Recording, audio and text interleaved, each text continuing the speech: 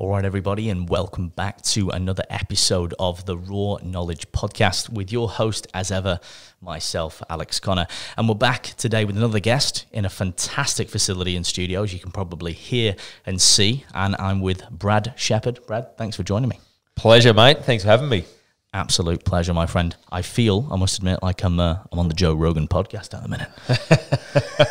You're loving the sounds, aren't you? I tell you what, I'm like a kid in a candy shop right now. This audio is absolutely phenomenal. As always, to set the scene, let's start with who you are, what you do, and more importantly, why you do it. Yeah, thanks, mate, and pleasure to be invited on here.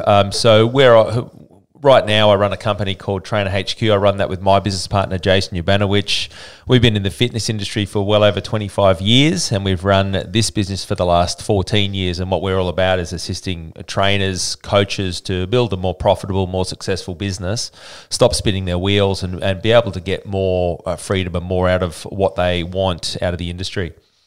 Oh, fantastic. And we're going to sort of dive more into the specifics of that as we go. But before we do, let's perhaps take a trip down memory lane to give a bit of context. And let's look at the younger Brad and where you started and perhaps your initial beliefs and what led you to where you are today. And we can be as detailed as we like.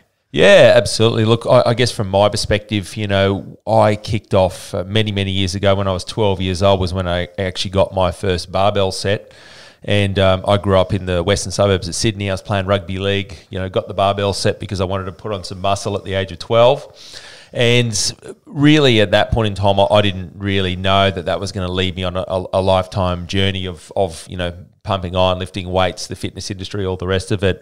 I turned 47 this year. So definitely been a long journey now through that start by the age of 15 when I was in grade 10 at high school. You know, I was competing in my first bodybuilding competition. So, you know, whilst the other kids were out there, you know, riding skateboards in the afternoon and eating meat pies for lunch, I was eating tuna and rice every day and hit the gym every afternoon. So what that built in me was a love affair with the fitness industry, with training, with exercising. And, you know, I remember from a young age, you know, my teenage years, designing exercise programs, diets, all the rest of it for friends and family members. And it just seemed like a bit of a natural progression for me to start to move into the fitness industry. So by the age of 17, I started placing at national bodybuilding championships. And then at the age of 21, I was fortunate enough to win the then junior Mr. Australia bodybuilding championship. And so at the age of 21, 1995, as the newly crowned junior national bodybuilding champion, the obvious thing seemed to me back then was to go and commence my business as a personal trainer. So that was pretty much sort of like the introduction to the fitness industry for me.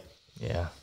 I resonate with the tuna and building out programs. It's pretty much the staple. You know, the bodybuilders have kept the tuna industry afloat. You know, pun intended. Now, this is definitely true, my friend.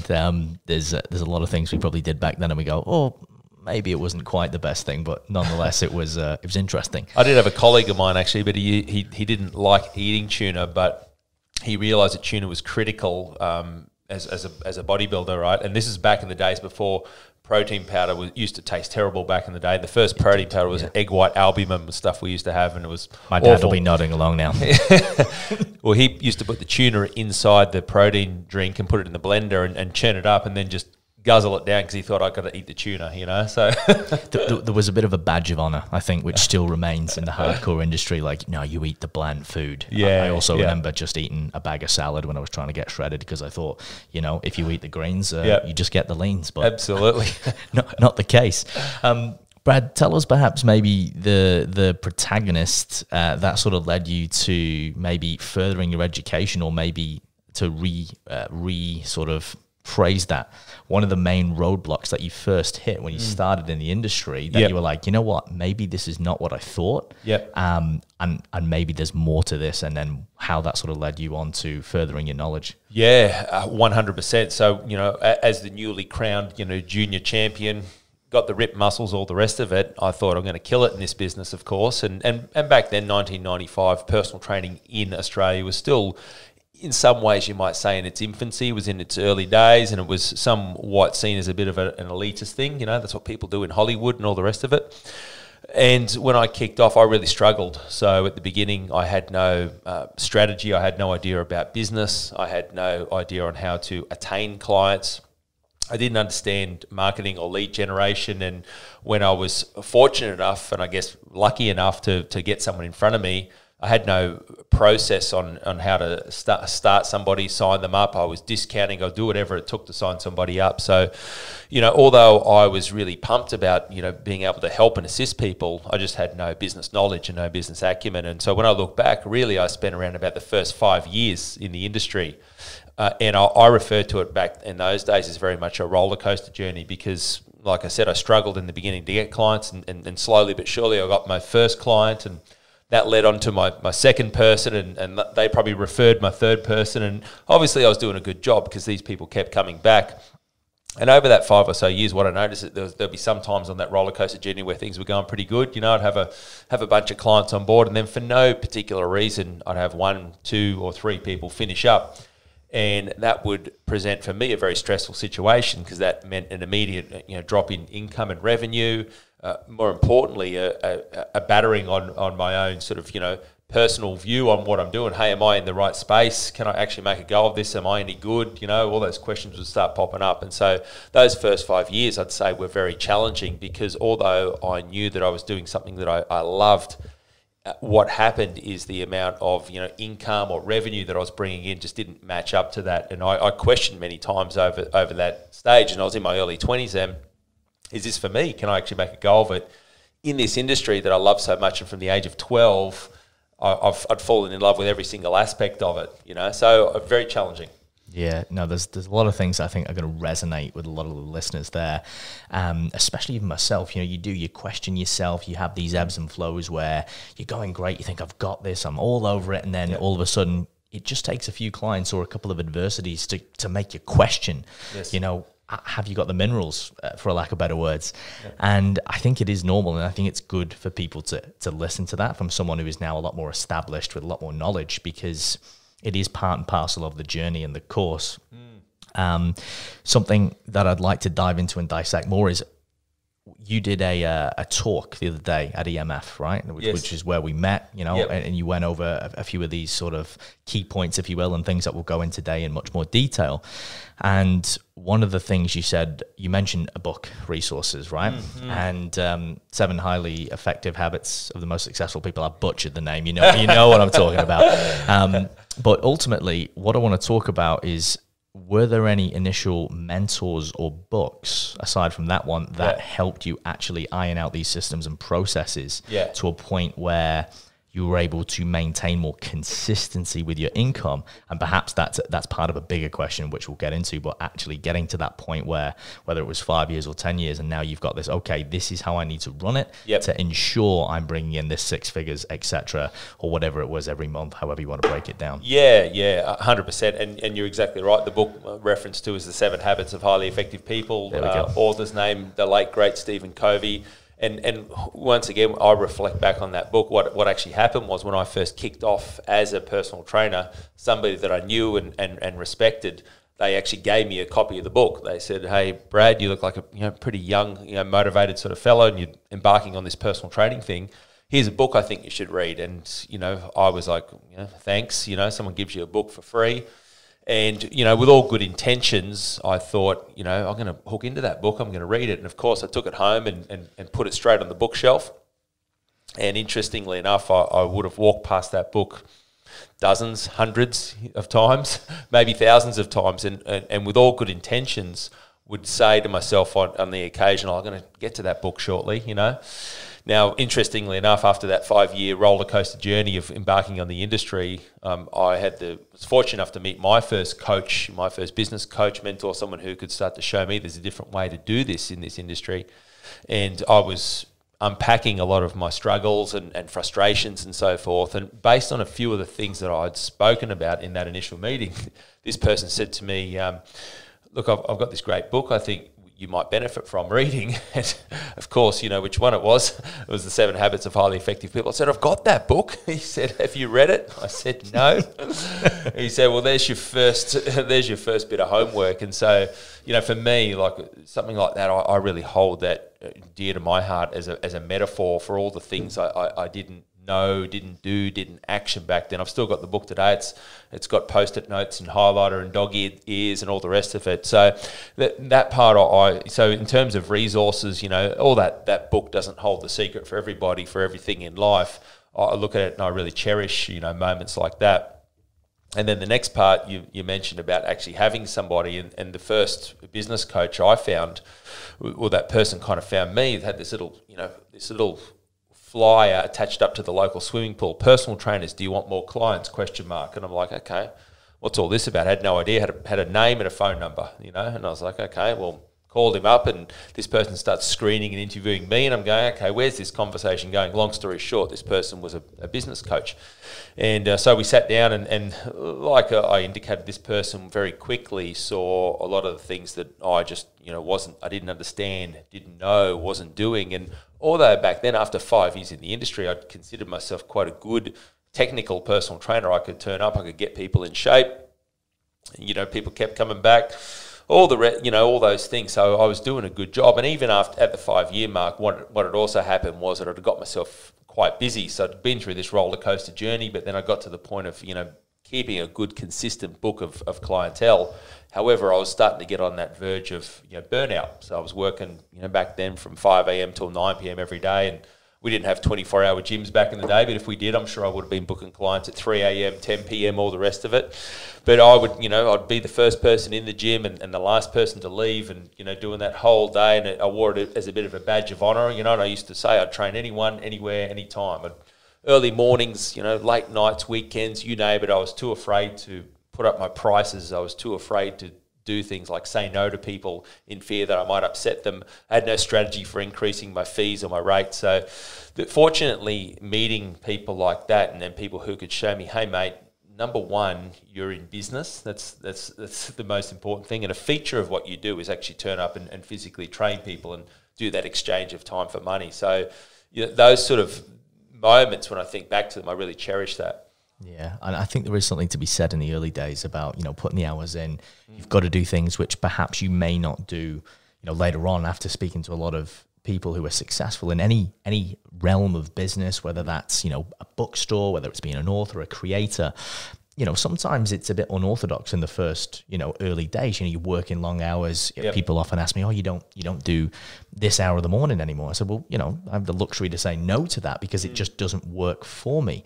But in the early days, you do what you've got to do because, you know, you've got to get your name out there. You've got to build your credibility. You've got to get your experience. I know you're particularly passionate about how to help people avoiding burnout. Before we digress down that avenue, I'd like to talk more about some of the systems and processes that you implemented in the early days, specifically to lead into, you know, working more of the hours you wanted. But for example, now to reference a 20-hour work week, you know, putting your prices up and all of that, rather than, and this is probably part of, you know, avoiding burnout, rather than, you know, a lot of PTs are like, oh, you know, I'm at the whim of my clients. I've got to train them at this time. I can only charge this much. What were some of those key, I guess, systems and processes that you implemented that were game changers, for lack of better words? Yeah, 100%. So for me, when I'd hit that spot, and I'd consider myself to be, you know, quite fully booked out doing 40, back in the day I used to do 1 hour sessions, and that was pretty common. Got myself up to doing 40 1 hour sessions per week, and, you know, although that was good, there was revenue coming in, and I'd hit that spot of feeling, I guess, comfortable or secure. What I knew was that there was no future in doing that, in terms of, you know, burnout was on the horizon. And what were you charging when you first started? Oh, when I first started personal training, I was $30 for a 1 hour session. Yeah, and five years down the track, I wasn't charging much more than that. So and was that standard in Australia? Because you did mention that the other day. Back then, yeah, about $30 for 1 hour back in 1995 was around about the going rate, for want of a better terminology. Yeah. And so, once again, I had no strategy for putting a price against my time. What did I do? I asked around a couple of the people that I knew that were personal training. What did they say? It was $30 for an hour. And I thought, oh, well, you beauty. That's what you must get paid in this industry. You know, you beauty. Love it. Fascinatingly enough, what I noticed in this day and age is that still happens. So someone is now graduating currently as a personal trainer, as a fitness professional, as a coach, and going, okay, what can a PT earn in this country in the year 2021? And they go, okay, it's $70 or it's $80 a session. Okay, cool. That's where I must set my rates then, you know.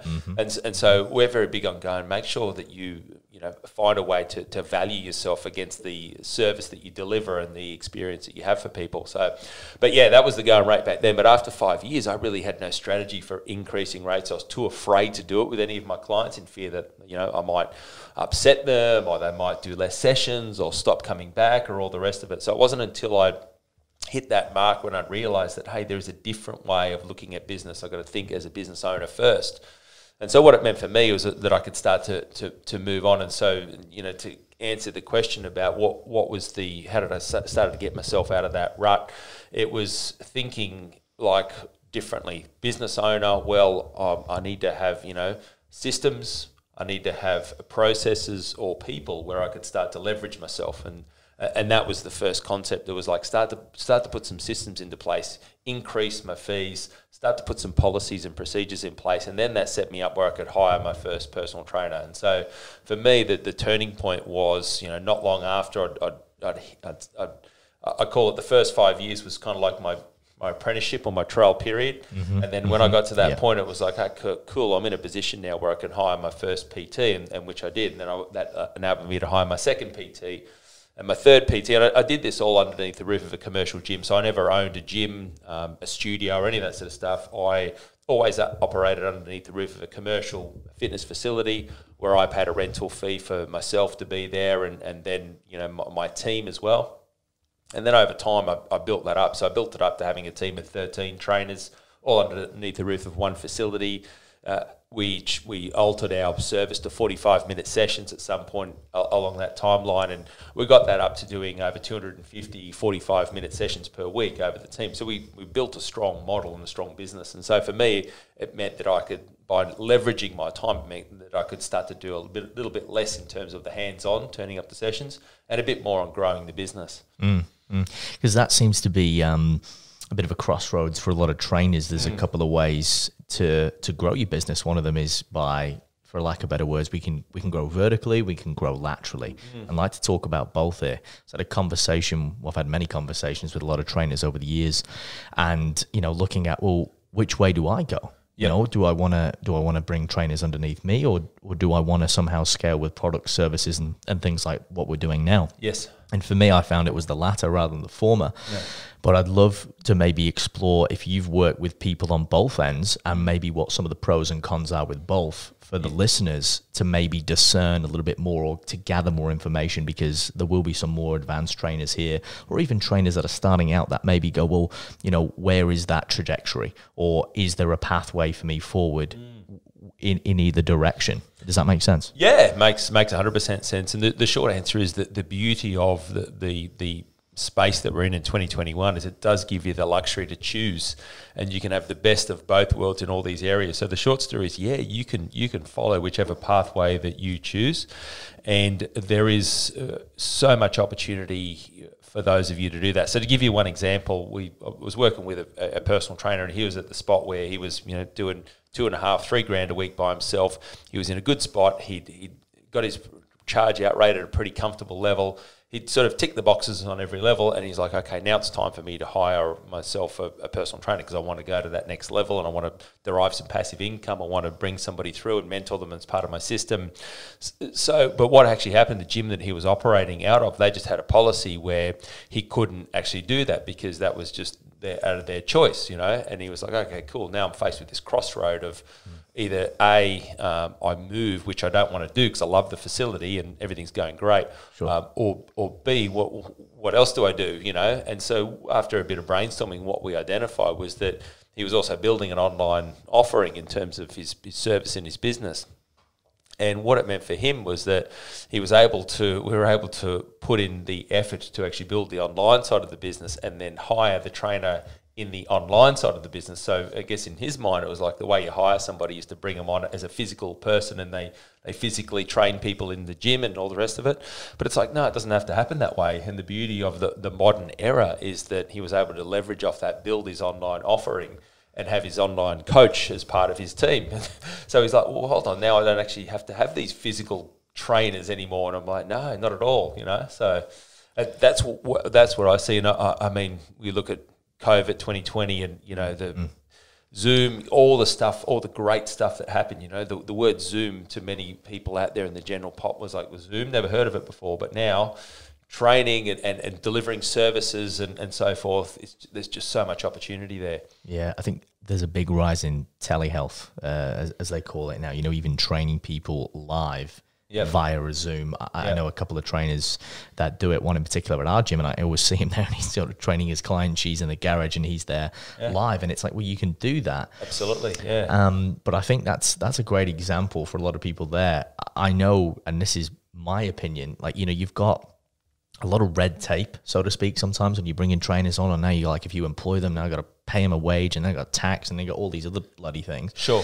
And sometimes, perhaps even for this particular gentleman you were talking about, maybe that was a blessing in disguise, because now we can go, well, Mike, the sky's the limit there, really, isn't it? There's a lot of successful trainers who've got teams of like Flex Success, to probably name one, all around the world. You know, they've got trainers there, and they obviously take a percentage, but they feed the clients, and the brand name surpasses the, you know, the client flow, if you will. Yeah. So when we're coaching our clients, and especially people who are running strictly online businesses or have that offering, I mean, I just tell them to look at what we do at Trainer HQ, because we run a business coaching company. We've currently got a staff of 12 or 13 of us. There's myself and Jason who run the company together, and then we have a team of 8 business coaches who deliver the lion's share of the coaching and consulting work. Now, we're based in Brisbane here in Australia. We've got coaches all around the country, and we don't have them in our physical office here in Brisbane. They're remote, so effectively we're kind of running an online business. And we might have a coach in Melbourne, and we have a client in Perth, and we decide that business coach is the best fit for that particular client because of the skills and attributes and so forth and where that client's heading. So once again, the way the modern world enables that to happen. So the people that we're running through that process, we just go, hey, look at what we're doing. Let us unpack for you our model, and you can put that into place in your business, you know? Yeah. No, absolutely. And I think, if anything, it allows not only a better experience for the client, but also for the business owner, because now you're not sandboxing yourself and going, well, you have to work with Jane because Jane's in your area. It might be like, well, you're a better fit for Mark. Mark happens to be on the UK, but we can still make this work. Absolutely, yeah. And then on the flip side, for physical face-to-face people that are building teams, I mean, the other part to it is what we're very big on is breaking it down step by step in terms of, you know, numbers, stats, figures, and so forth. So any of that stuff, you know, we do have some people that view it as a challenge to go, okay, if I've got to hire somebody, I've got all this stuff to consider. But ultimately, when you've got all that systems, that stuff set up, it should really run quite comfortably. And for most PTs who are operating underneath the roof of a commercial facility around Australia and in many instances around the world, when you have a trainer on and you have that person working for you, doing at minimum 5 sessions a day, 5 days a week, which is at minimum 25 sessions a week. And if they're 45-minute sessions, that's only 17.5 hours of work, which is not a heavy workload, as me and you both know. But we go at a minimum, if we can keep that as a minimum KPI and we can have that person achieve that within their first 3 months, there should be a passive income by the time you've taken out GST, paid gym rent, paid the trainer, all the rest of it, a passive income of somewhere starting at around about $500 per week. And for many people in that situation, that can increase into $600, $700 or $800 a week, you know. So then you start to multiply that out. You go, okay, if I can collect $750 a week, you know, passively per trainer, by the time all these expenses have been paid, and I multiply that to my second trainer, well, there's $1,500 a week. That's now $75,000 a year, you know.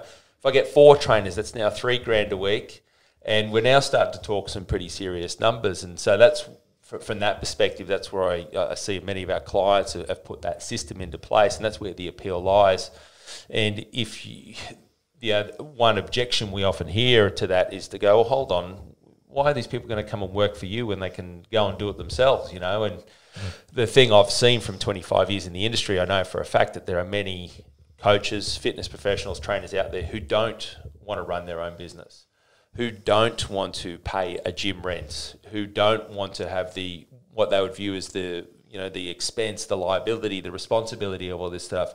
They don't want to acquire their own clients. What they are is they're great trainers, and they want to turn up and they want to be part of something much bigger than themselves, be part of a team, be able to contribute and give back. And so that's what we encourage people to do, is you don't hunt for the next person with Alex's entrepreneurial spirit, because you're not going to want to come and work for me. You're going to be doing it on your own, right? Yeah. What I'm looking for the person who wants to be part of a team, wants to learn and grow.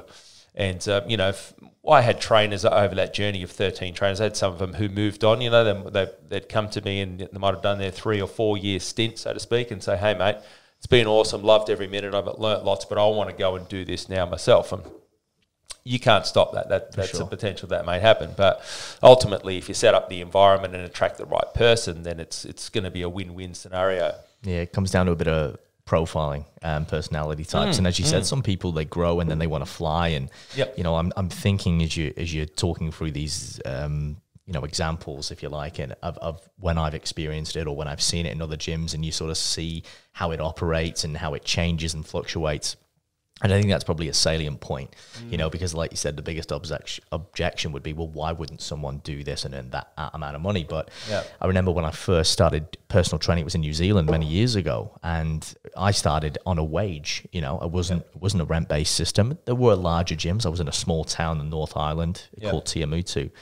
And, I was cleaning toilets, I was running the till, I was doing the group fitness, I was cleaning the equipment. But I personally believe that was great, because you got to do everything and it really humbled you. Yes.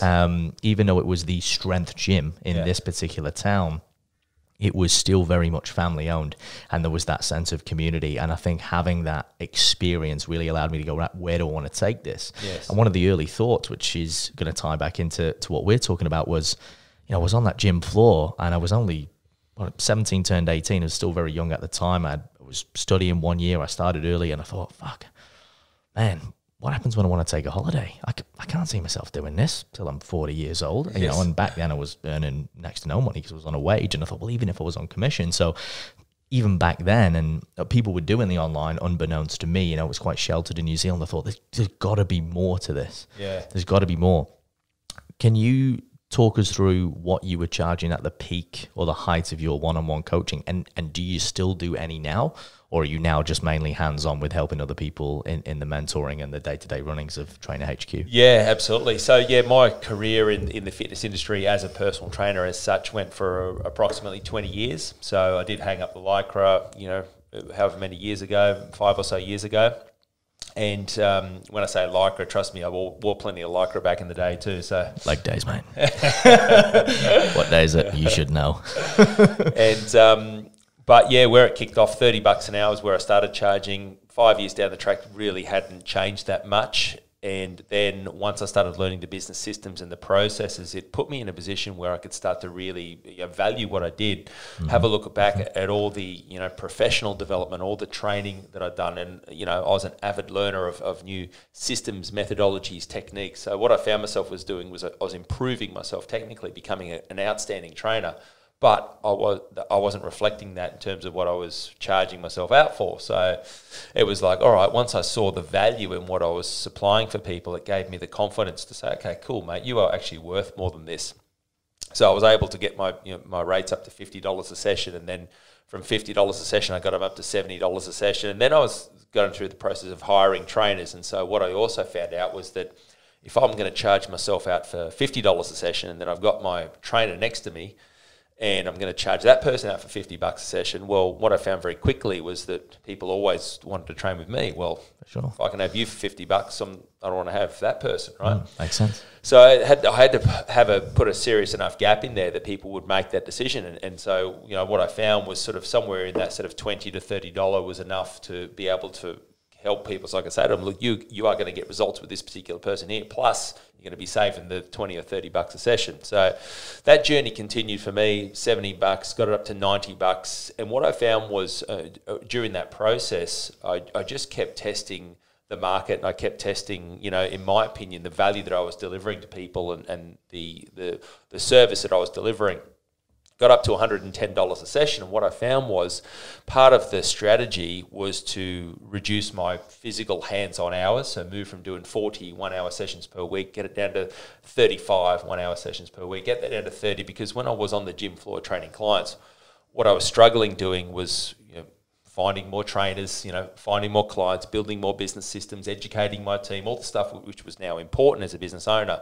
So it was like, all right, well, up to $110 a session. What I still found was that it wasn't providing much in the way of resistance for people starting up. And this is back in around about 2002. So where are we now? We're almost, this is good to give context. Yeah, so about 20 years ago almost. Yeah. And at $110 a session, people kept booking in. And I'm thinking... That's just to underscore, that's a lot back then. I mean, because I charge that now. I mean, you know what I mean? And back then, that would have been like, fuck. But, this is kind of going to digress into where I'm going with this, like, limiting beliefs, Yeah. And then, so from there, it was like, well, I'm thinking, what do I need to charge here to sort of train less people and have less attracted to me? And trust me, I love training my clients. And I was extremely passionate about it. There's not one part of me that was, thinking I need an exit here. But I'm going, well, what I need to do is reduce these hands-on hours. So what I decided was that I was going to double my rates. Because this is the dilemma, isn't it? Because a lot of people, you feel bad, and I still do, because I'm about to do another price increase. But you have to do it. It's part of business, So I think this shapes also your clientele.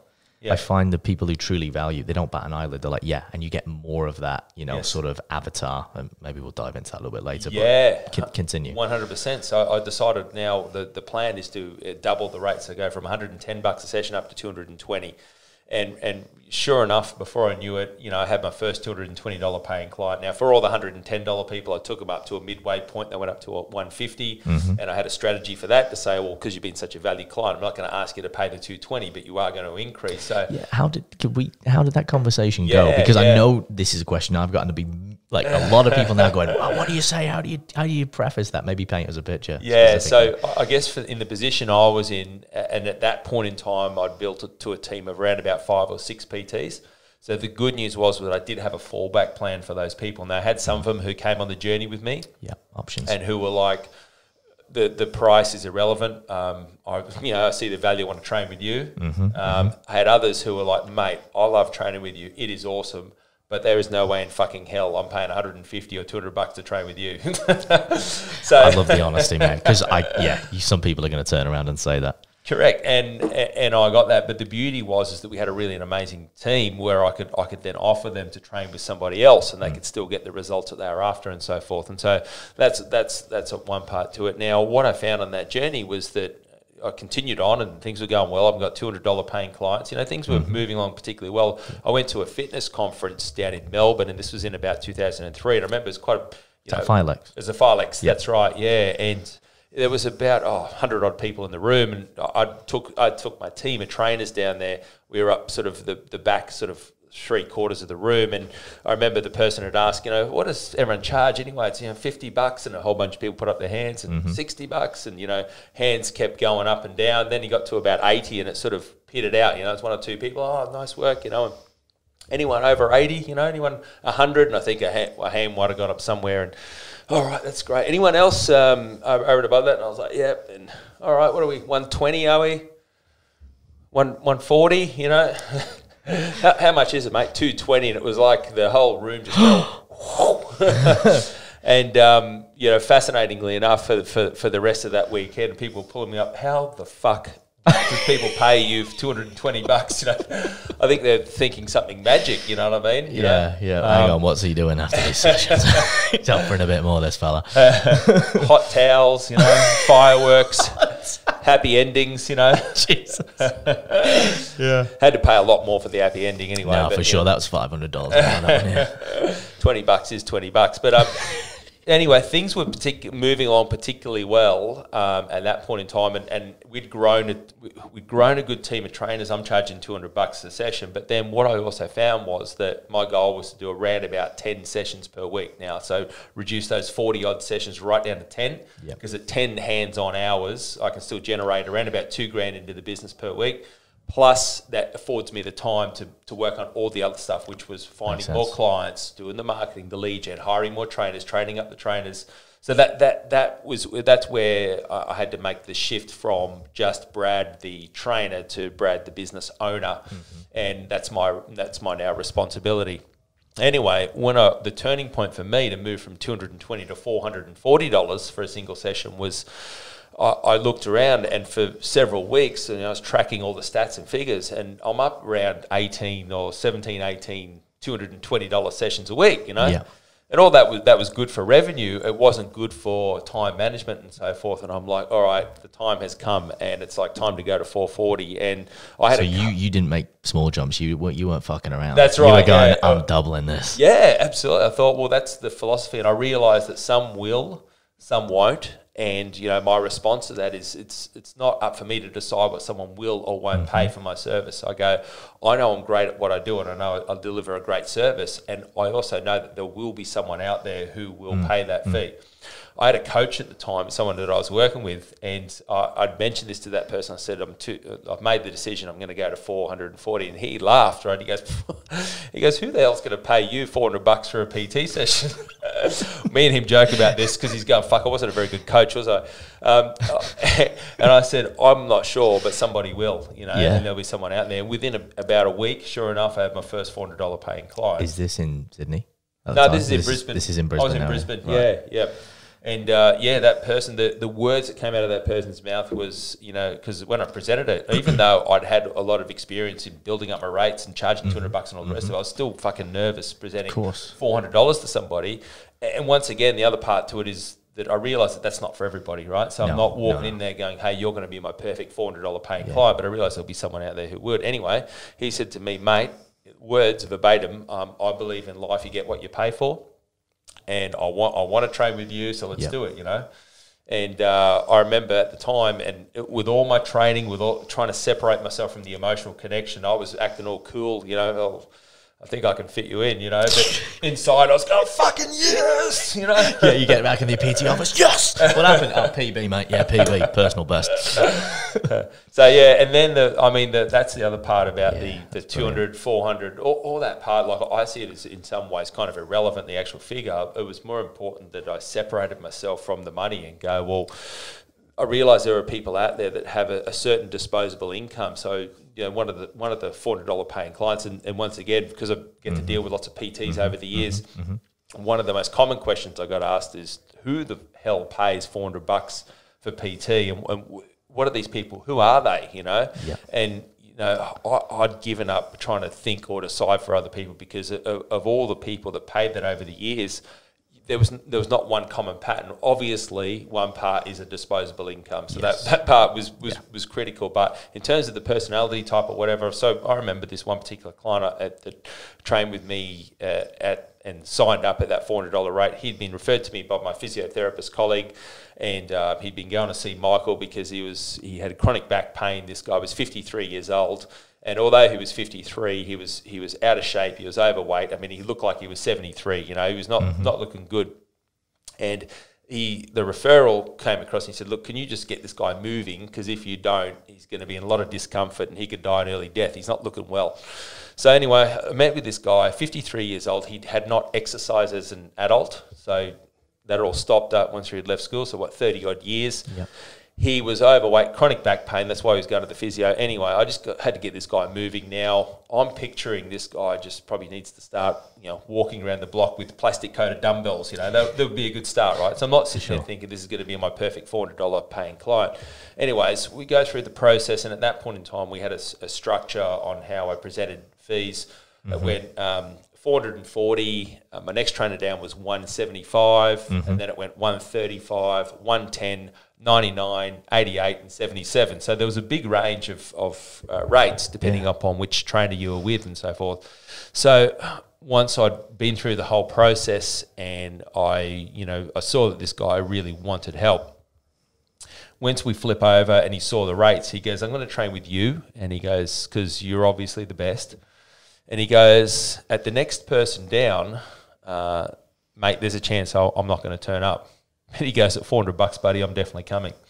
Well, this is you like you said, you're going to turn up, aren't you? You're going to apply yourself. That's right. Well, he booked in 3 times per week. Fuck so Jesus Christ, $400 a session, 3 sessions a week. Do the maths, $1,200 a week. Now for him, that 3 hours of work. It was, That's you know, phenomenal. For him it was you know, he had a very high disposable income, and you know that was a small portion of it. But probably the thing I took away was, number one, he was in enough pain, discomfort, and where he needed to act. Number two is he was someone who wanted the best when he did stuff. And the next one down is that a couple of $100 a week, there's a chance I might turn up, 165, 175 thereabouts. You know, hey, mate, at $400, I'm definitely coming. And he traded with me under that arrangement for about 12 months. Yep. Until after 12 months, he saw me once a week, and I was able to move him to one of my other team members for several times a week. So for sure, for 12 months, he was like, you know, I'm investing in this, and this is me to get in shape. You know, 100%. So.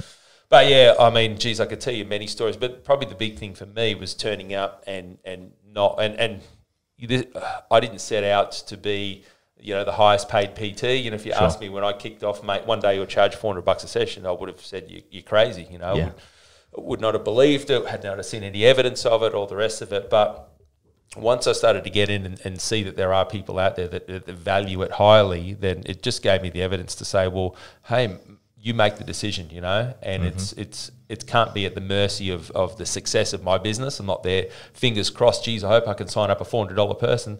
They'll never come, but so I was like, build a business, and what I found was that gave me the security to be able to open myself up to the right people. Yeah, I think that's a key thing there, and as you said, it's not necessarily. I'm resonating with, there isn't a particular pattern apart from the disposable income. I remember when I put my prices up to 110, which was big for me, and I thought, oh fuck, you know, and I had a couple of people drop off, and I offer, you know, an online option and a couple of other ongoing options where they just get programming, etc. You know, you're always refining. And then straight away I had 3 new clients 3 times a week at 110. Yes. So I was like you, I was like, oh, well, I'll see if I've got the room. But that again, that keeps happening. It keeps happening. Yeah.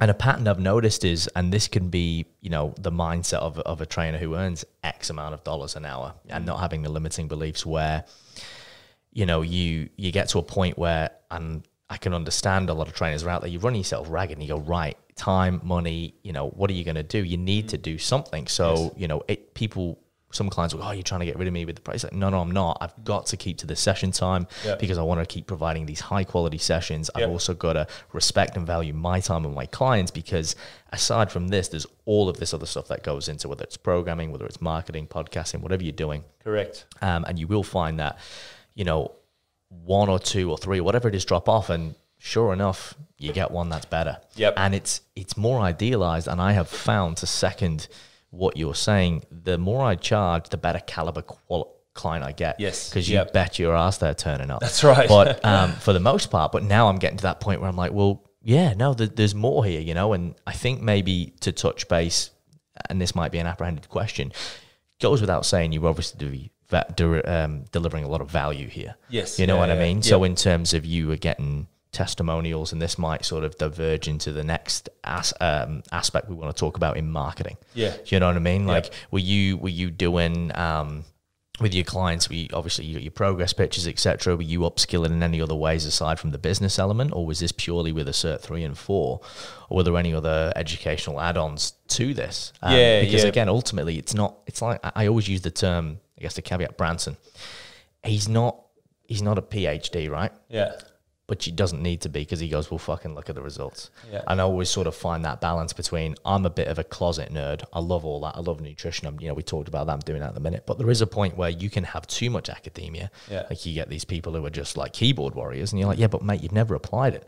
And then you've got our, the lovely girl who's bouncing around like a butterfly all the time. She's got the best intention, but she fucking can't get a result to save her life. Yeah. And we all know these archetypes of people. And I think it's striking this balance between, obviously you need the business, but you need to be a great communicator. You need to be confident, but you do need to understand a certain level of, the thermodynamics, the science behind physiology 100% to actually get people stronger, leaner, losing weight, bigger, whatever it is they want to achieve. Perhaps you can touch base on some of that went into, the package of, hey, well, I'm a $400 trainer, or this is my price. Yeah, absolutely. And I guess that once again, I look at that whole, let's call it a triangle of success in many ways. It's like there's the technical side of training, there's the business side of running a fitness business, and then there's the, let's call it the personal development or the emotional intelligence component. And what I've seen is in the industry, the best performers have that beautiful blend of that. I understand that I've got to be a great technician. I understand that I've got to understand business and the different components, and I understand that I have to be great at understanding people and assisting them to deal with my own stuff first, so which would set me up for success with other people. So, yeah, for me, I mean, the turning point was like in the late 90s. I got in and started studying Paul Chek, and he was the guy famous for putting Swiss balls on the gym floor. And sure. So I remember, transitioning off bench presses, and, it was just all dumbbell presses off Swiss balls, and started the Poliquin stuff. And I remember that era in my gym in New Zealand. I said, why have you got him on a Swiss ball, mate? Poliquin. Right, okay. Yeah, so for me, like, I just became a sponge for all of it. And, it was always, how can I find these little 1%ers which can make a difference? Yeah, absolutely. But then on the business side of it, you're 100% correct. It was like, how do we now showcase our best stuff? And what I found was your best clients become your walking, talking evangelists. Yes. So we were mostly attracting people who are on a body transformation progression. So that's what our main type of clientele was after. And what we found was that, just by being able to attract the right people, get them the results, then it started to grow that way. But yeah, I would say 100%. And back to charge rates, from my perspective, I don't care what someone charges. That's completely their decision.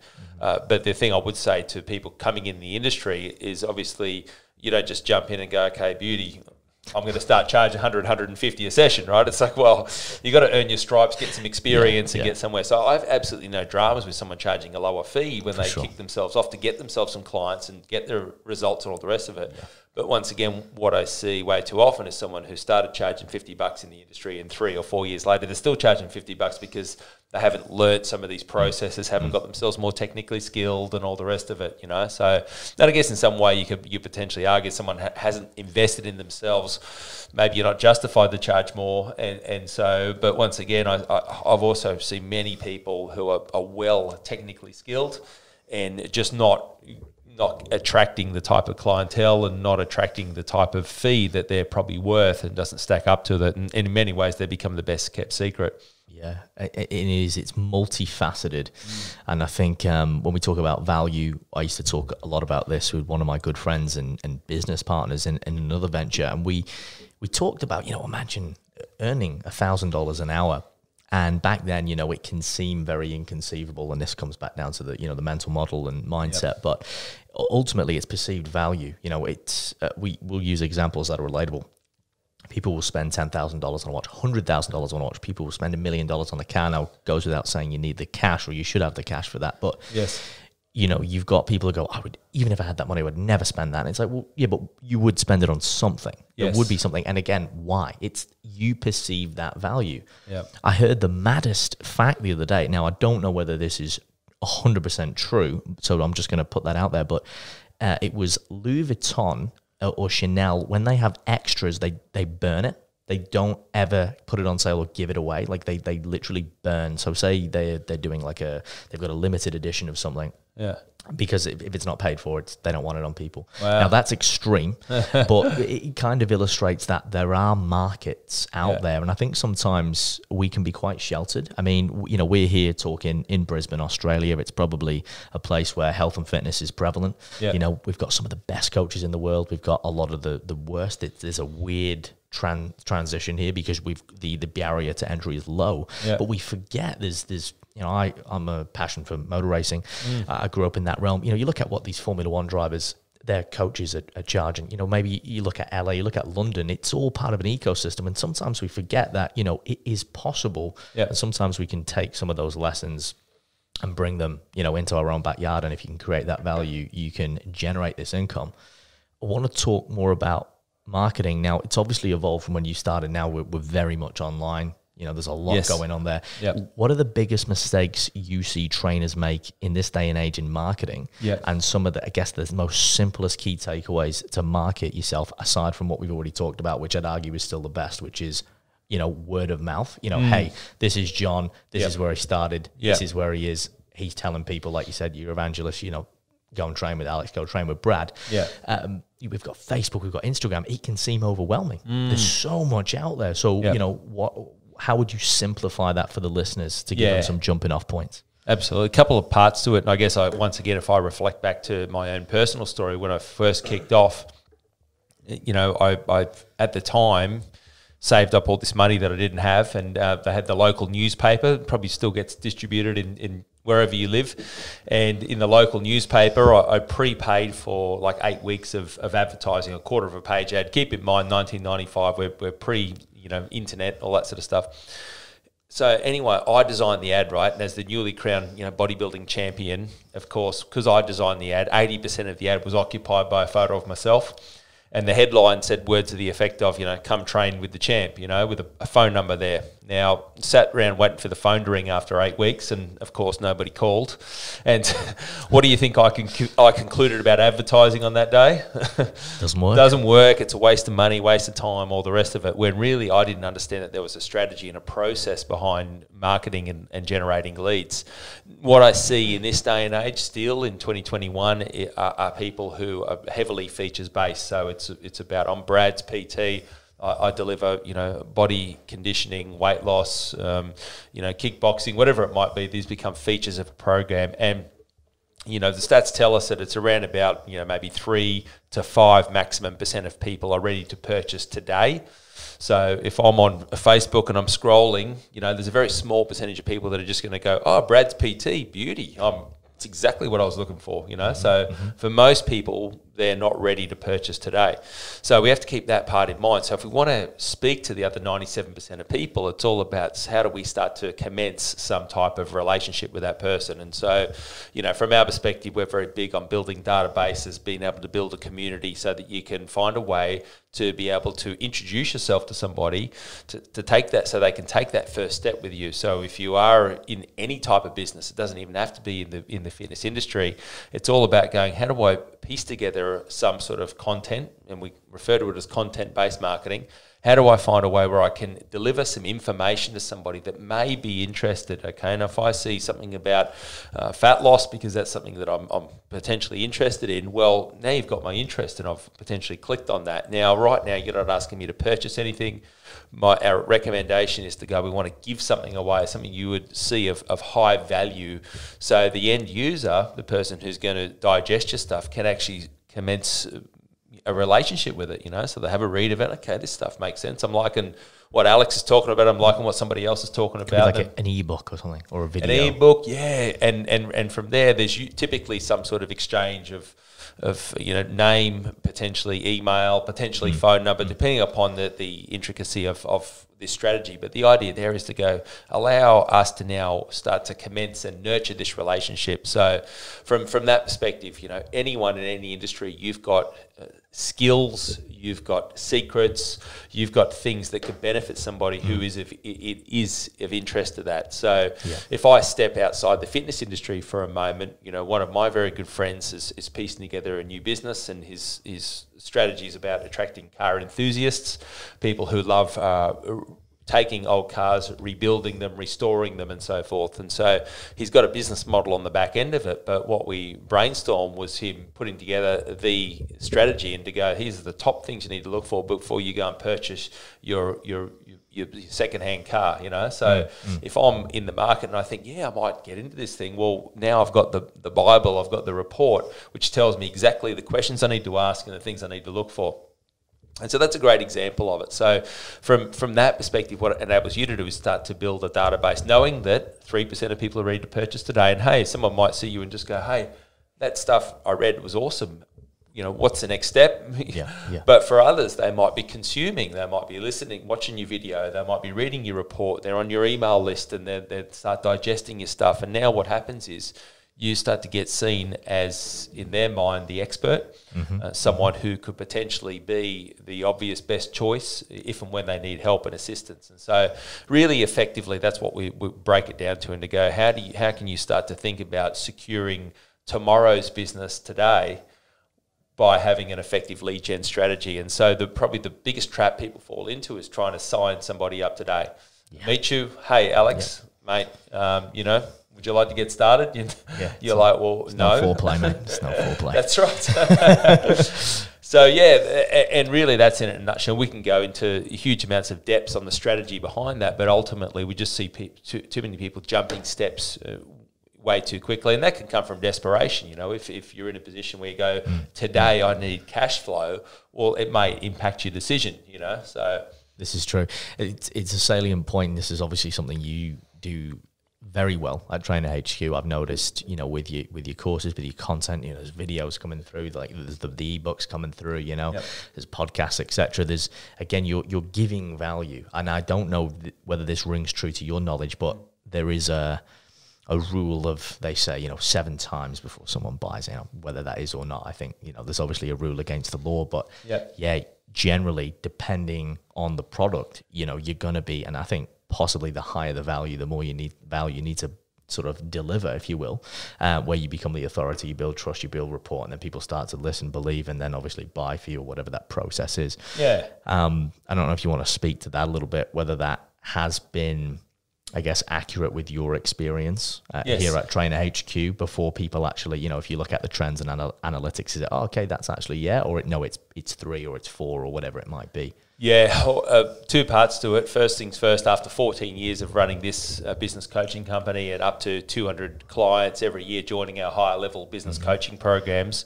one thing that we've said right from day one is to say, look, no matter where someone sits on the timeline of, prospective client, or ultimately, one of our walking, talking evangelists who's been on the program for 6 or 7 years, which we've got people in that position, we want to produce content in such a way that if someone just consumes something for free, walks away, reads the book or whatever, and goes, that made a difference, then we've ticked the box on that. We're like, yep, mission accomplished, because, ultimately, no matter whether they become a client or not, we want them to be able to get their hands on what we would consider best practice strategy on how to build a successful fitness business. So if that's all someone did, then that's absolutely fantastic. But we also know that from there, people go, I've read the book. All right, cool. What else is out there? What else have these guys got? So they tune into our podcast and they subscribe to our email list and all the rest of it. So, and you're exactly right. When we have new clients coming through into our business coaching program, what we often hear is, hey, I've been listening to your podcast, I've been watching your guys' videos, I've read the book, I've ticked the box, tick. And so from our perspective, we haven't got to sit there and try to explain what we do. They've already been listened. They're well in tune with it, So the more of that from our perspective, the better. And when we're coaching other businesses, we say that's the strategy, So you want to make sure that you get your content out there in such a way that people can digest it. You did discuss different platforms, and that's the other part, because that part can be, for any small business owner, incredibly confusing. The trap, in my opinion, and I can only speak of where we try and educate our clients, is that the trap to fall into is feeling like you've got to be everything to everyone on every single platform. I'm glad you've addressed this. We're going to go down this avenue. Because the way I view it for many business owners is that could be exhausting, it could be time consuming, and unless it ultimately you can do it for a period of time and you can see a definite result, then I'd go, well, hold on. What we need to do is maybe start with the one, potentially 2 platforms, and we go back to, first of all, target clients. Where are my target clients hanging out, i.e. where is the space where I'm going to best connect with them based on their demographic, based on who they are, and then I'm going to sink some serious energy into that platform. What it means for me is that I can typically be able to repurpose that content without too much effort. But the thing I'd say to many is to go, don't fall into the trap of trying to be the expert on YouTube whilst being the expert on Insta, whilst being the dominating LinkedIn and all the rest of it at the same time. Because once again, you can just start to spread yourself too thin, unless there's a very easy strategy on being able to move that stuff around without too much effort. Yeah, there's a lot of great things you said there, and I think to unpack a few of them. which aligns with some of the best advice I got, is that, you know, you shouldn't feel that you have to do everything, because it is overwhelming, but also certain mediums are just not going to be bespoke to your personality or your skill sets. When I did a podcast in the early days with a gentleman called Danny Lennon, you know, I asked him, what advice would you give to people wanting to start a podcast? And he said, I wouldn't, because it's not for everyone. And he goes, and advise against something that you're forcing yourself into. Obviously, it's always going to be a challenge. You've got to hone skills, but like you said, it's better to go, right, pick one or two things that are perhaps more aligned. If if you're good in front of the camera, maybe it's YouTube. If you're good on the mic, it's podcasting. But then I think the second part to that is, like you said, you can rehash it. Like with this now, we can do Instagram with this. We've got podcasts, we've got YouTube. We can do an actual physical post about it. We can share it. There's just so many ways, and there's probably more just on the top of my head that you could hash this up into. So I think that is a key thing in terms of being clever with your time, and then being able to, as you said, repurpose it, get it into different platforms, and therefore you've saved yourself time rather than, you know, just, I guess, going, oh, I've got to post on this and then I've got to do that. Because I'll tell you what, I mean, there was a time where I tried to do everything and wow. Yes. You get nothing done, and your screen's time up, and it's depressing, and then you're losing sight of the basics. Like, you know, you're not present with your clients, and it's like never neglect those basics. Yeah. I think that's right. Going forward, which is big. And from there, it's really you. Ultimately, if you're doing it for the purpose of business, you need to track and measure it, you know. So that's the other part to it, is to go, well, I need to assess exactly how much time, effort, and energy I'm putting into this stuff, and ultimately, are there any type of, am I trying to build what's my end goal in here? Am I just trying to build another follower so I could potentially then have that person sign into something, or where does this thing look? And over the course of 3 months, you can look back on it and go, I put X, Y, or Z time in, and what did it produce for me in terms of, say, new business? And you might find that, hey, that was a really good use of time, effort, and energy. But on the flip side, you might say, well, I spent a whole lot of time but didn't get any result of it. And so then we'd start to question, well, what's the process? Is the messaging matching up and all the rest of it? And I guess that's where it just gets more and more intricate, and like how a lot of those little key, you know, nuances, if you will, can really change the trajectory and even the effort versus the reward. Oh, trust me, over 25 years in business, 14 years of running this business coaching company. Trust me, we're very quick to sack stuff, pause it. You know, we're going. We've spent lots of money in different platforms, and we'll run a campaign. It'll be going fantastic, and then the next campaign we run will go terrible. You know, and we've done everything from securing, you know, $3 leads through to securing $150 leads. You know, and we can laugh at it, but at the time you're going, this campaign, $150 a lead, you know, to secure a name, an email, and a phone number, and then to find out that that person is not even the right person anyway. And but ultimately, it's like, this is part of being in business, to really understand how do I put together a strategy that's going to serve me long term, but also set it up in such a way so it's agile enough to move with the times and be able to flow with the right type of clientele that are searching for it. Yeah, and you can't buy that experience, which is probably why, you know, having this business set and having people be able to come in and learn from you guys, they don't often see on the surface what they're getting. You know what I mean? I think this is the value of investing in mentors, reading books, courses that are legitimate, because you don't realize those people, those services, those products can save you.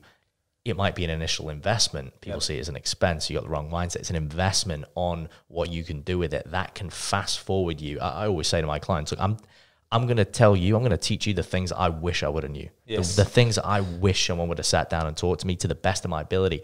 And all transparency, in 5 and 10 years' time, I want to be able to look back and go, and now there's a whole lot more. And I've changed my mind on a few things, and I'm okay about that, but I'm moving forward, you know, and ultimately, I think if you're upfront with people, as you said with your clients before, they're along for the journey, they're committed, they accepting you for the total package, not just, you know, oh, it's this or this, it's the entire experience. Yeah, that's right. You're purchasing into the 25 years plus of experience, plus all the times, the trials, you know, the tribulations, you know, the successes, plus all the challenges and struggles along the way, you know. So it's a key part of it. And, you know, once again, I personally still love being in business after 25 years because I'm constantly learning and finding new processes and strategies as well, you know. So for sure. And as we get into the tail end of the podcast, and I appreciate you being so generous with your time, Brad, I'd love to, before I get into the rapid fire, or what I call the rapid fire questions, a bit more fun in nature, I'd love for you to give us a bit of a day in the life now, just to kind of contrast, where you started and what it's like in the day-to-day runnings of HQ. I find people love that question, and it's a great way to really connect with yourself. Yeah, absolutely. So my perfect day starts at 3:40 a.m., so that's my alarm. Bounce out of bed, straight through, butter coffee is how I kick off the morning. And for most mornings, I'm exercising early. So I, 3 or 4 days a week, I go to a CrossFit gym. A couple of days a week, I go mountain biking. Other day, I might go for a run, So I sort of tried to have quite a nice sort of overall blended sort of exercise regime. Diversity. But usually it's sort of by about 5 a.m. I've kicked off. So at my first part of the day, while I'm drinking my coffee, I'll be doing my journaling and so forth. And at that point in time, for me, it's just my 15, 20 minutes to just be able to sort of let the mind and the creativity go. Done the exercise component, and then either option A is I'm back home. There's myself and my wife, plus we've got 2 kids.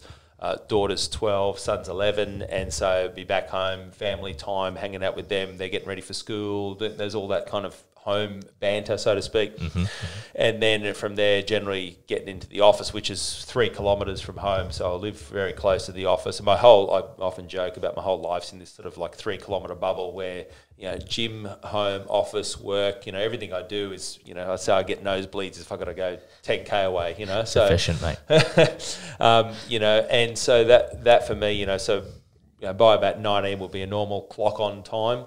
And then inside the office, depending upon what we've got inside our headquarters now, out of a team of 12 or 13 of us, we've literally got 2 or 3 of us in the head office. So you're in the head office up in Brisbane now, but the way the modern business and the way the modern world is, our whole team is spread all around the country, there's myself and Jace typically in here 4 days a week, and then knock-off time could be sort of anywhere around about sort of, from 3 p.m. onwards, and depending upon what commitments and so forth that we got. So, the way I view it is that, do we work hard? Yeah, the answer is absolutely. Mm-hmm. But we also work smart. So from my perspective, it's all about going, how do you, achieve the maximum amount you can in the sort of in the minimum amount of time, might be one word for it. But then I have other times when it requires me to do more, and I'm in a position where I can rip in and do that. So back in the afternoon is more family time. Kids are right into sports, gymnastics. We've got a French bulldog that we walk, and so we do all that sort of stuff, dinner. But for me, the perfect bedtime is sort of around about 9 p.m. because I love that 3:40 get up, and so I can have good quality rest. And I could sleep for Australia, so if we did have a national sleeping team, I'd definitely qualify for that. So I have no dramas doing that. So when it's time to sleep, boom, I'm gone. Time to get up, rip straight into it. So nice. Yeah. It's very it's an action-packed day. Yeah. Get up with motivation, go to bed with satisfaction, and all that. It's good. And once again, like I turned 47 this year. Just I've engineered that. It's like how do I sort of construct the perfect life, in my opinion? Well, it's just you find ways to be able to build that and live it the way you want it to be. For sure. And I think you fine tune over time. You find what works. You play around with wake times, and obviously you have a partner, you have a family, that changes the dynamics again. Now you got right now, how can I rearrange that? And I always find you get these what I like to call like light bulb moments, where you have these almost limiting beliefs, and you're like, no, I can actually change that to that, and then you do, and you're like, oh, why didn't I do that sooner? Yes. And then you've got this whole, you've freed up something, or you've rearranged your training time, or you've changed your clients to AM, PM, or whatever it is. Yeah. And it just frees up a bit of mental space. And I think, there is that individuality element to it where people have got to play around. Yep. I think sometimes with, habits and routines are massive. I'm really big on the either in the morning and the evening rituals. You mentioned journaling, a lot of other bits and pieces, getting up, exercising, having that time, serving yourself before you serve others. I think that's critical. Yes. But I think sometimes people are so indebted to, I've got to do it that way. It's like, well, no. As long as you're doing it and it works for you, that's fine. Absolutely. Meditation's different for different people. Yeah. And no matter what time of the day you do it or where that sits in, and if that's a thing for you, then, find the strategy to do it. There's another day if I'm not exercising, and what I also do enjoy is if I clock on, I've got a home office, and I can generally be clocked on by 4 a.m. and I can get through and do 4 hours of pretty much uninterrupted business work up until about 8 a.m. And it's like, while most people are sleeping, I've been able to rip in and just get a bunch of quality stuff done when my brain's nice and fresh. And so there's another part. And I look back on when I do those days and I go, geez, I really value those as well, because you can just get so much done, Yeah, I do. I resonate massively, because I was never a quote unquote morning person. I started learning more about sleep and the different archetypes, of it. But nowadays, I'm the sharpest in the morning. You know what I mean? I'm very selfish with that time. Yeah. And I'm very hesitant to give it away to other things, because I know if there's anything that's very mentally heavy to do, that's my time. Yeah. And there is something quite peaceful about getting up before the world is sort of cranked into gear, wherever you are, AM, PM, but it's just something, and it's just this serenity, and obviously for you, the kids aren't up, it's just you time. Yes. Even the sun often the time, so you can just bang, crack in, and you've just got this brilliant trajectory. And then obviously things start to get a little bit sticky and grindy after that, and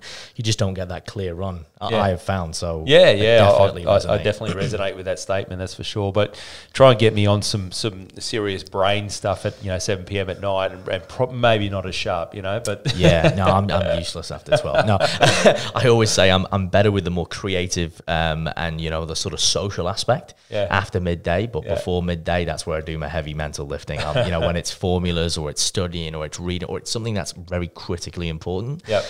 I need an AM for me, but everyone is different, so I encourage the listeners to try it out. Rapid fire questions, they're a bit more fun in nature.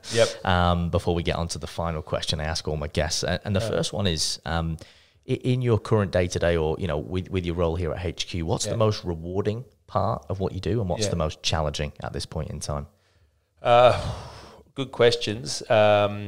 I guess most rewarding for us is just seeing the change in people. So we've, when I look at all the people that we've had through the program, and I look at the lives that have been impacted as a result of that. So, I could rattle off many, many different success stories and clients, but people that have started in the industry earning $300 or $400 a week, and have now got a business that has a facility that's turning over $6,000 a week with a team of people and so forth. And you go, this person really had no idea that was going to happen, but just trusted in us and trusted in the process, and go, if I just get around this and I learn the strategies, then I can, there's potentially there. So I'll look at that sort of stuff, and we just constantly get blown away by it. In terms of the challenge, I guess for us as a business, at a team of 12 or 13, our current strategy is all about going, how do we ultimately expand this even further? So our goal is to take Trainer HQ outside of Australia. So we're 90% dominant in Australia,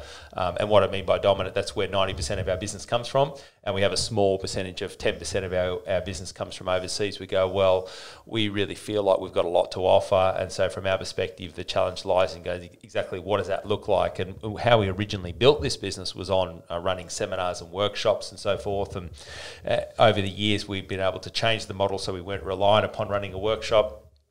Part of our strategy was thinking, okay, well, maybe we need to take ourselves to the States, or maybe we need to do something to get ourselves there. But we've also realised that that's not necessary. And so I guess from our perspective right now, it's engineering the right pathway to be able to open ourselves up to that. Yeah, no, that makes sense for sure. Top 3 book recommendations that you would gift or highly reference to a lot of your, I guess, clients, or even for the listeners right now? Yes. And maybe it's the one that you mentioned earlier. Well, and actually read it. Yeah, definitely that one. 7 Habits of Highly Effective People. Covey, just in my opinion, a genius, and many sort of, other resources that he's produced. So that's definitely one of them. The other one that really influenced me heavily back in the day was Rich Dad Poor Dad, and everything that the Rich Dad Poor Dad strategy talks about. So, that really impacted my understanding of going, okay, move from not only business owner, but to then be able to move into the area of investor, and to understand that, hey, business can be able to generate income, but from there it goes, what other assets can I invest in to be able to secure my long-term wealth? So that one definitely. And then the other one you mentioned about gifting, for many friends and close people I've gifted, his needs, her needs, relationship, people that are getting engaged and so forth. So from that perspective, I just see so much value in being able to invest in your own emotional growth, your own emotional intelligence, which will assist any relationship, person to person. And so that, for me, they're definitely the ones. Yeah, no, I love that. I think as we were talking about when we arrived, that is an area which is well neglected. Yes. You know what I mean? Like health and relationships. If you've not got that, you've not got anything. So why wouldn't you want to invest? Yes. I was having a discussion, just to digress slightly, with a lady this morning, and she was telling me about some friends, and they've unfortunately broken up and this, that, and the other. And I said to her, have you heard about the 5 love languages? Because she was on about how this dynamic of generation has changed. And I said, ultimately, people, they work on a business, they grind, they might make a success of it or not. It's what you put in is what you get out. It's the same with the physique, right? Yep. It's a lot of things in life. Anything you can apply this. But for some reason, it would appear that people think they're entitled to a flawless relationship. Yes. And I don't know what is going on with this generation, whether it's mine, whether it's sort of the next one, where they just feel that that's a God-given. Yes. And that the honeymoon period isn't going to end. And, I'm not massively experienced in this, but I've had some great conversations with minds much brilliant than my own, and the takeaway is, you're going to need to work as hard as anything in your life.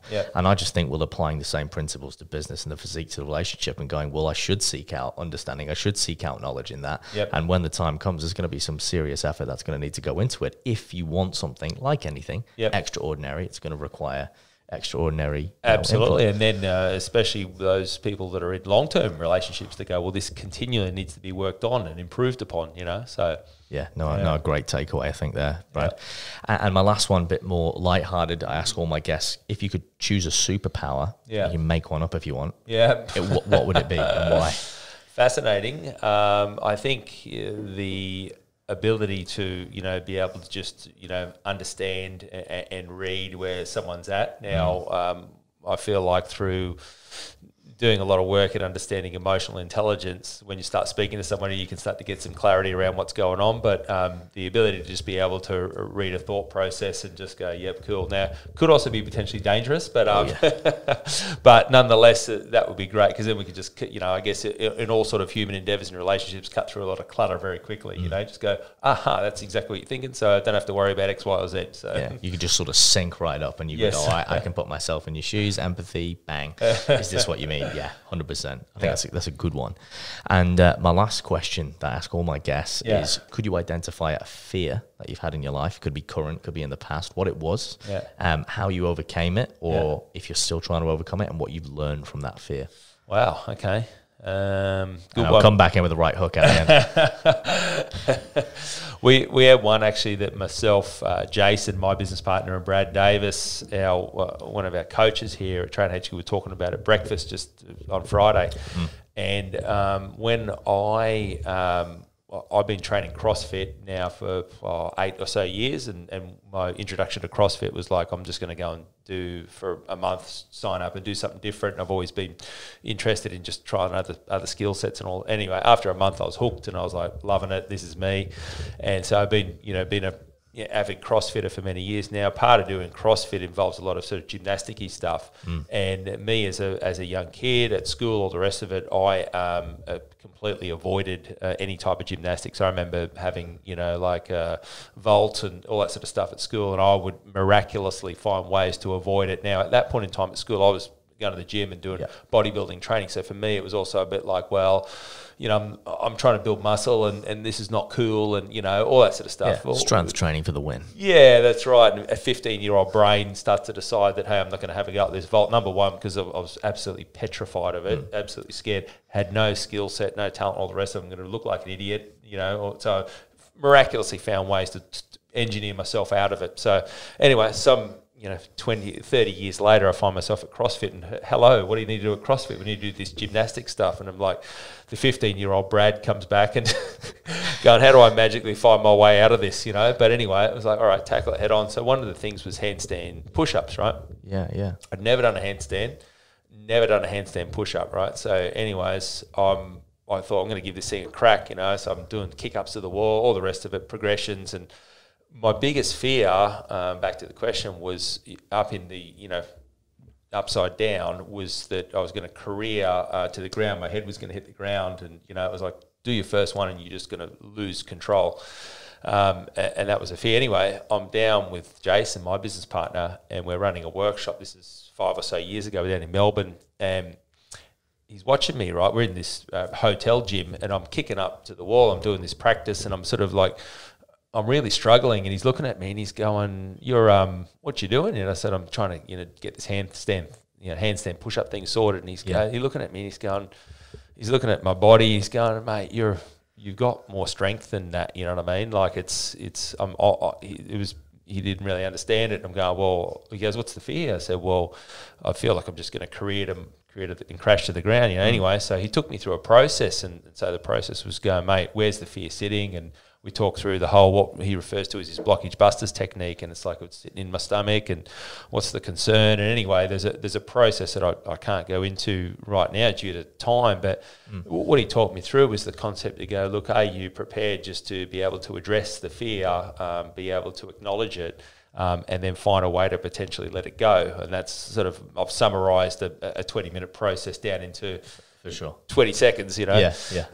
Going through that process, I went from not being able to do one to being able to punch out three up and down, And I walked away and I was blown away, and he was like, I thought that was going to happen, But that once again, I go back to being able to address those fears. So for me, that was a big turning point, because I go, even at the age of what I've been then, roughly 40 years old, I still get the privilege of these experiences of learning these new things, new skill sets, and so forth. So yeah, it was pretty profound for me. For sure. I mean, change your mindset, change your world, right? Yes. In many respects, and I think that's it's a very insightful, or should I say, an appropriate way to end what's been an insightful and an inspirational, in my opinion, podcast. And I really appreciate your time. But before we go, for the listeners and the watchers on YouTube, we can see you, who want to learn more about you, about what you do here at Trainer HQ, tell us, where we can find you, the links, all the best resources. You mentioned podcast, books, websites. Yes. And of course, I'll put all that in the description below for the listeners. Yeah, absolutely. Look, the best place to start would be to come through and follow us on any of our socials. So first of all, if I start with the website, it's trainer-hq.com.